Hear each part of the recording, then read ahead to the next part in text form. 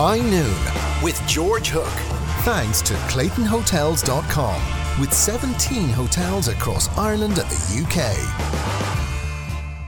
It's time now for the Hook Health Check-Up with Dr. Ciara Kelly in the studio. Dr. Kelly, how are you? Hey, George. Now, there was somebody telling me that they got a reconstruction of their ACL, which is their knee. Yep. Probably a former rugby player, because cruciate ligaments are always rugby players. But they used a different tendon. So they still get pain at the base of my kneecap. This is a tricky one because... No, it's not. Well, it is. I love the way you just dismiss me out of hand before I start. Look, the reality of it is surgery is invasive and traumatic for the body. That's just the bottom line. Why didn't they tell this person, male or Connor, probably a man, why didn't they tell Connor, you know, Connor, this is actually an operation. We're opening up your knee and we're sticking a knife in and we're fooling around. Yeah. You might get a bit of pain. Why didn't they tell him that? I don't know. And you also don't know whether they did tell him that or not. Sometimes people hear what they want to hear as well. And I'm not sticking up for his doctors because we don't know, George. But the reality of it is I say the same thing to all my patients. You don't go for surgery unless you have no other option, because surgery can be great and transformative and curative and restorative and all those wonderful things. But equally, I have seen in my career many cases of people who are worse off after surgery than they were before it. And we know this. So you avoid it unless you absolutely have to. Okay, the question is, we're not arguing against an ACL reconstruction. What we're arguing about, Connor, is that you're still getting pain. And you're very likely to get pain for a substantial period of time. A portion of his patella tendon has been taken to replace the cruciate ligament. He's had 10 months ago. Yeah, but 10 months isn't... Okay, I know it's very hard to be in pain. Do you know how long I think? 10 months is not that long. Do you know how long I think? Go on. 2 years. Yeah, I was going to say 1 to 3 years. You know, because what has to happen is the patella tendon has to adapt. The new cruciate ligament has to bed down and all that kind of stuff. And you need to walk on it, and you need to exercise on it, and you need time and maybe anti-inflammatories and all of these things. And there is no marvellous magic bullet for those types of things. There just isn't. All right. Now, I've been prescribed, Dr. Kelly. I'm glad they asked you because I haven't a clue what they're talking about. I've been prescribed Humira for my psoriatic arthritis. I haven't started taking it yet because I'm waiting on the results of checks. My consultant seems to think that Humira's side effects are mild, but everything else I've read says it's mad stuff. And then it goes on, could stop me having children, ability to fight disease. Is this more the stuff you lot give out routinely then don't tell people by you lot you mean the medical profession? Correct. Okay, what I would say about Humira is... Imagine, I think the world might be better off if there weren't doctors. Well, go on. Listen, good luck with that. Dr. Livingston, I presume. Dr. Doolittle in my case. Here's the thing. I would say this about Humira. Humira is one of a new generation of drugs, biologicals, for the people that they work for, which is quite a lot of the people that take them who can tolerate them. They are life-changing, George, because the conditions that they're used to treat, like psoriatic arthritis or rheumatoid arthritis or other autoimmune conditions. Oh, okay, hold a while then.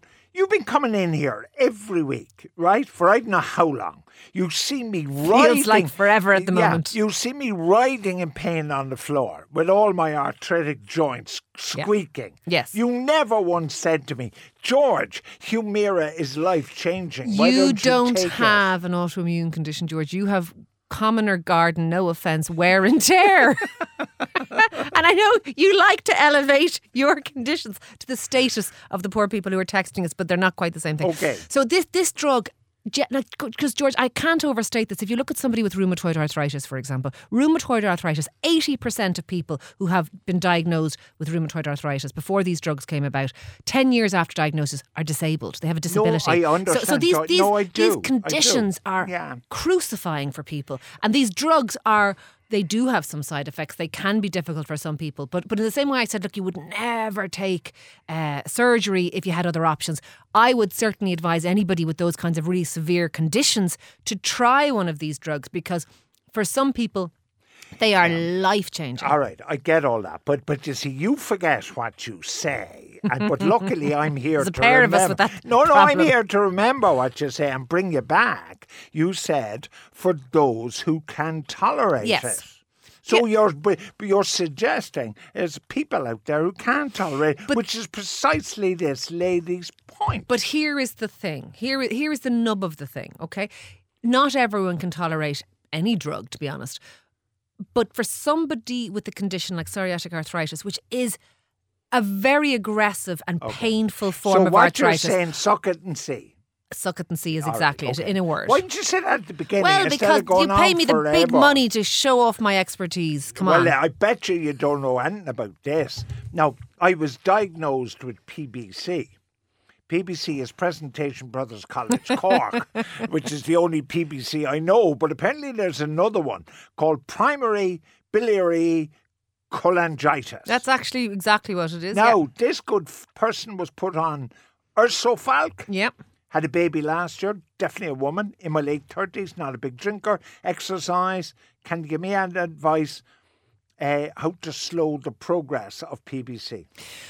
Interesting. This is not a hugely dissimilar question to the last one, because the condition of primary biliary cholangitis, whilst it isn't the same at all, it's the same kind of thing. It's where the body is attacking itself. Okay, so cholangitis is where you're having inflammation in your biliary tree, in you know where your gallbladder comes through your liver, and people. Sorry, there's 100,000 people listening to the programme, right? There's only one in 100,000 knows what the biliary tree is. So will you speak in plain That's what I English? just said. Where the tubes kind of come off your gallbladder through the liver, okay, to make God, it I wish you'd answer to questions. simplify I wish it. you'd answer questions. And anyway, it's another example of the body attacking itself. And the medication that she's on is slightly different to the other one, but Ursofalk is also a disease-modifying medication. What can you do? There are people who would say that there are dietary things you can take that help reduce inflammation in the body and all that kind of stuff. But in the main, do you know what you have if you have an autoimmune condition?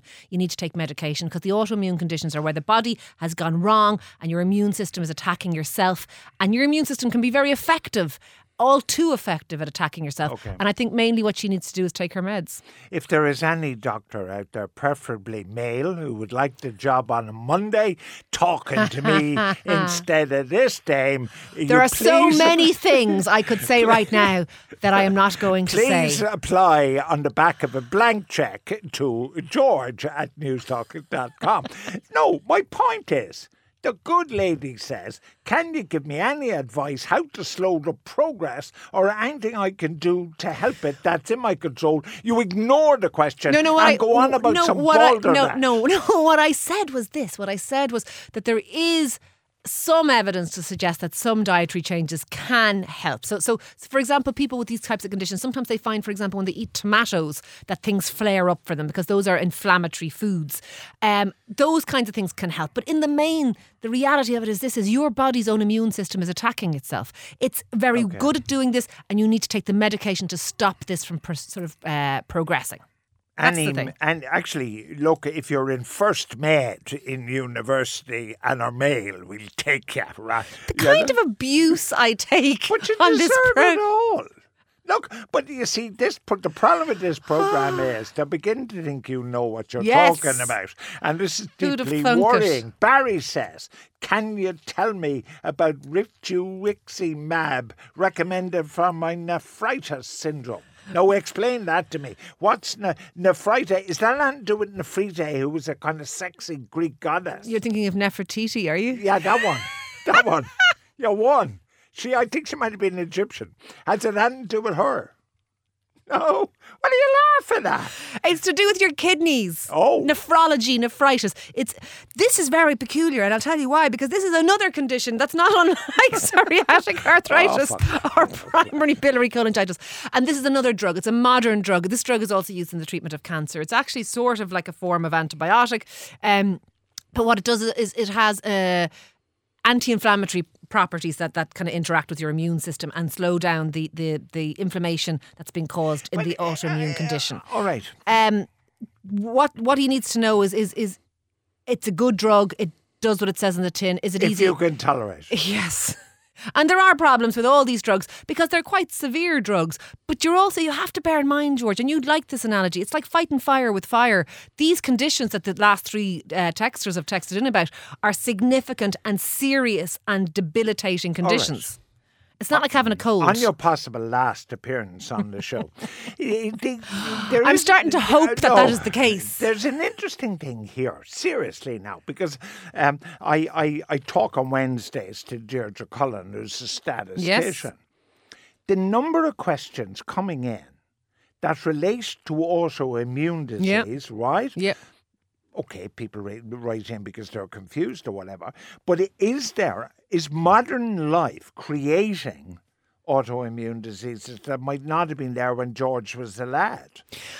I don't think so. Okay. I do think that there are issues around how our immune system, which is very things like asthma and hay fever and those types of conditions. I think that modern life probably has an interaction with those and their immune system, in that we have a surplus of immune system working against us. I think no. Okay. I think we're living longer. Would it be a good idea to say no? I think we're living longer, and I think we're better at picking these things up now. We are getting a lot of requests to join the programme from first-year students in university.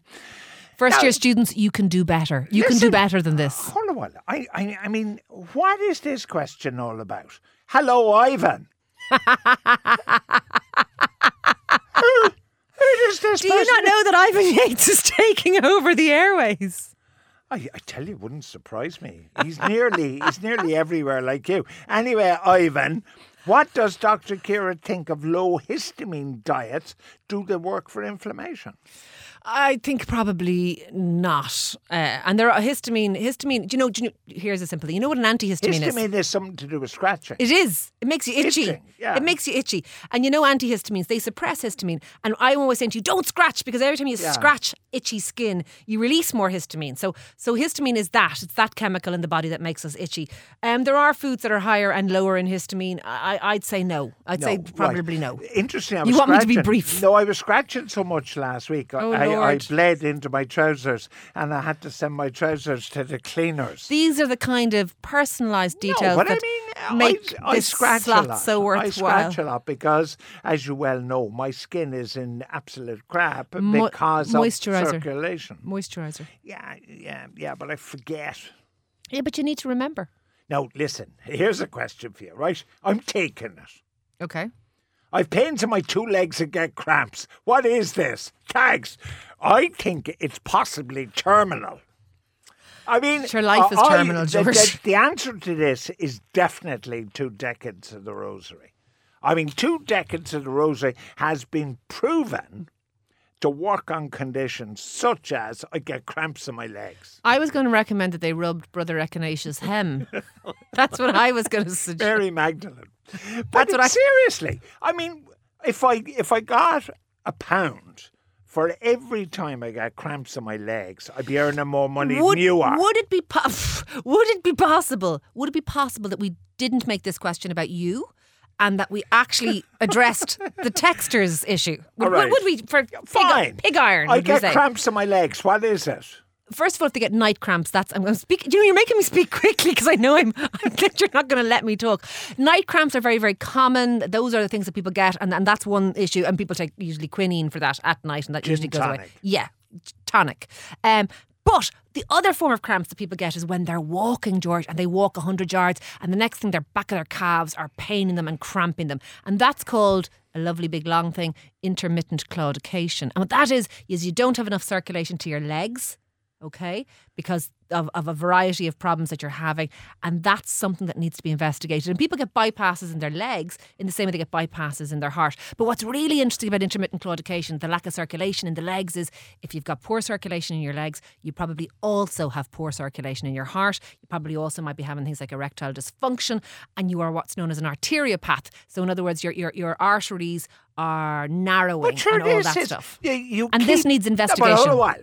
I draw you back. You see, the problem with you is that you're faced with an interrogator who listens to you and comes up, realises some of the claptrap you talk about. So today you said, in answer to this question, bringing on your best and most serious voice, you said, do you mind if we don't speak about you and speak about the listener? Right? And then you promptly say, this person is probably an arteriopath, which is exactly what I am. I have a regular heartbeat, I have poor circulation in my legs, and I get cramps. I'm exactly the same as this dodo who sent in the question. Dodo.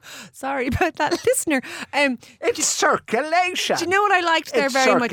Your imitation of me is the same imitation that my dear departed mother used to do when she was imitating me too. Don't you know? I never talk like that. It's circulation. Yes, it is. Why did you say that? Well, because, you know... Instead of your Claudio Cardinale or whatever you went on with. Intermittent claudication. Oh. Your questions to 53106. If you want a sane answer, address them to me. If you want a lengthy answer full of big words, address them to Dr. Kelly. Accurate. Now, what about this 34-year-old male? I'm kind of worried about this fella. He gets shortness of breath during sleep. Now, how does he know he has shortness of breath during sleep if he's asleep? Have to sit up for an hour, cough up phlegm. Happens to be on average once a week. All a while. He then gives the game away the Aegis. He says, I smoke 20 a day. He's an Aegis. Will you answer that quickly now? And no BS. I do like how we've now addressed our listeners to the slot as Aegis and dodos.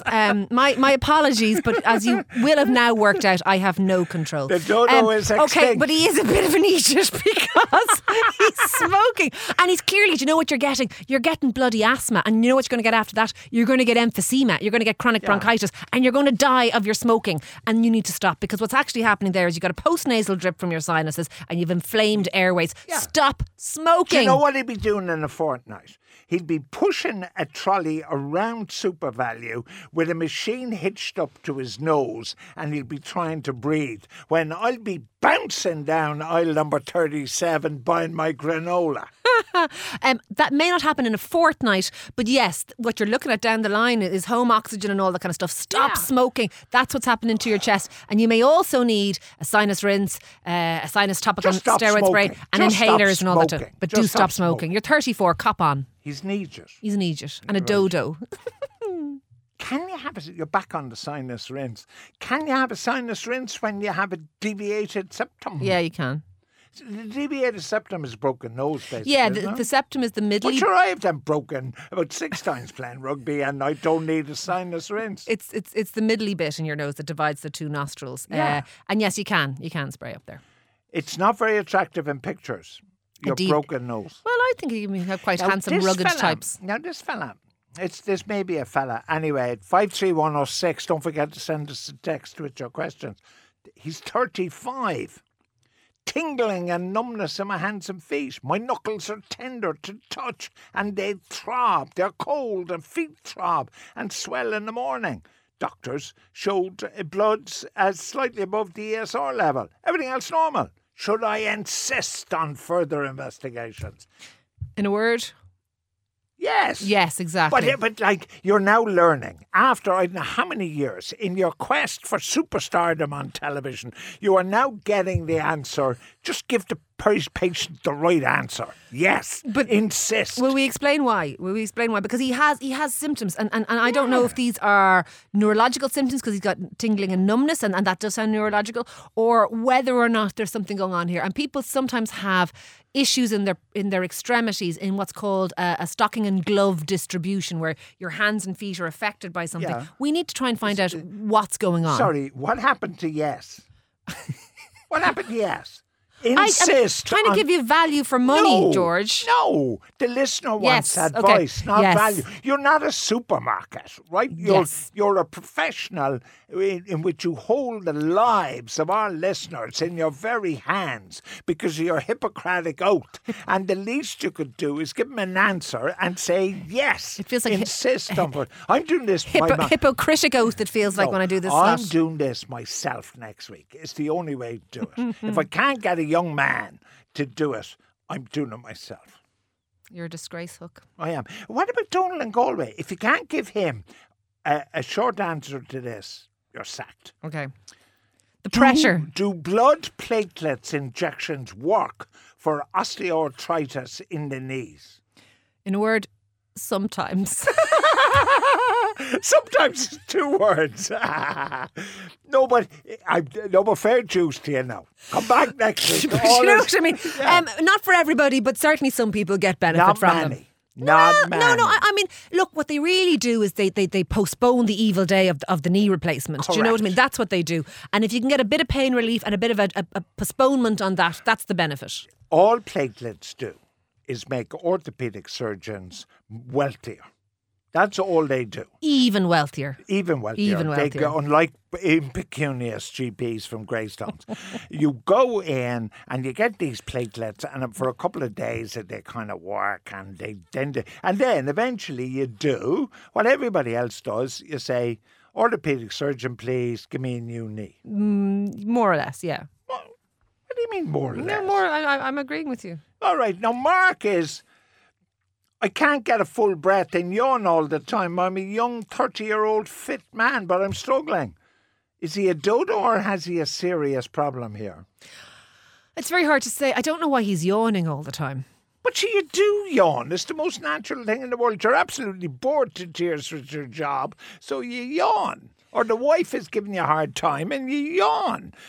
Or you're watching Coronation Street, yawn. I'd suggest, can't get a full breath. I would suggest things like chest x-rays might be indicated here. Because I don't know what's wrong with poor old Mark, who's only a young fella. No, I asked the question seriously, I did. But do you know, one time... You shouldn't be short of breath at 30. No, but one time I was trying to chat up this receptionist in a hotel, right, in Cork, without too much success. And I said to her, at that time, it was TB. Do you know what I mean? I'm going back, obviously, about 40 years, right? Jesus. And I said... You paint a romantic picture, George. No, but it was brilliant. And you used the chat-up line, I don't have TB, you know. No, I used the chat-up line. Why don't you and I go for a chest x-ray? Oh, God. And she said yes. And I took her off to the mobile machine. There are no words. Next week, the vacancy is still up there. My thanks to the team, Michael Quilligan on sound, of course, and Alex Russo and Ciara Courtney. My thanks, of course, to Dr. Kelly for her long answers and her short answers. We'll be back next week, and my thanks, of course, to producer Maggie Doyle.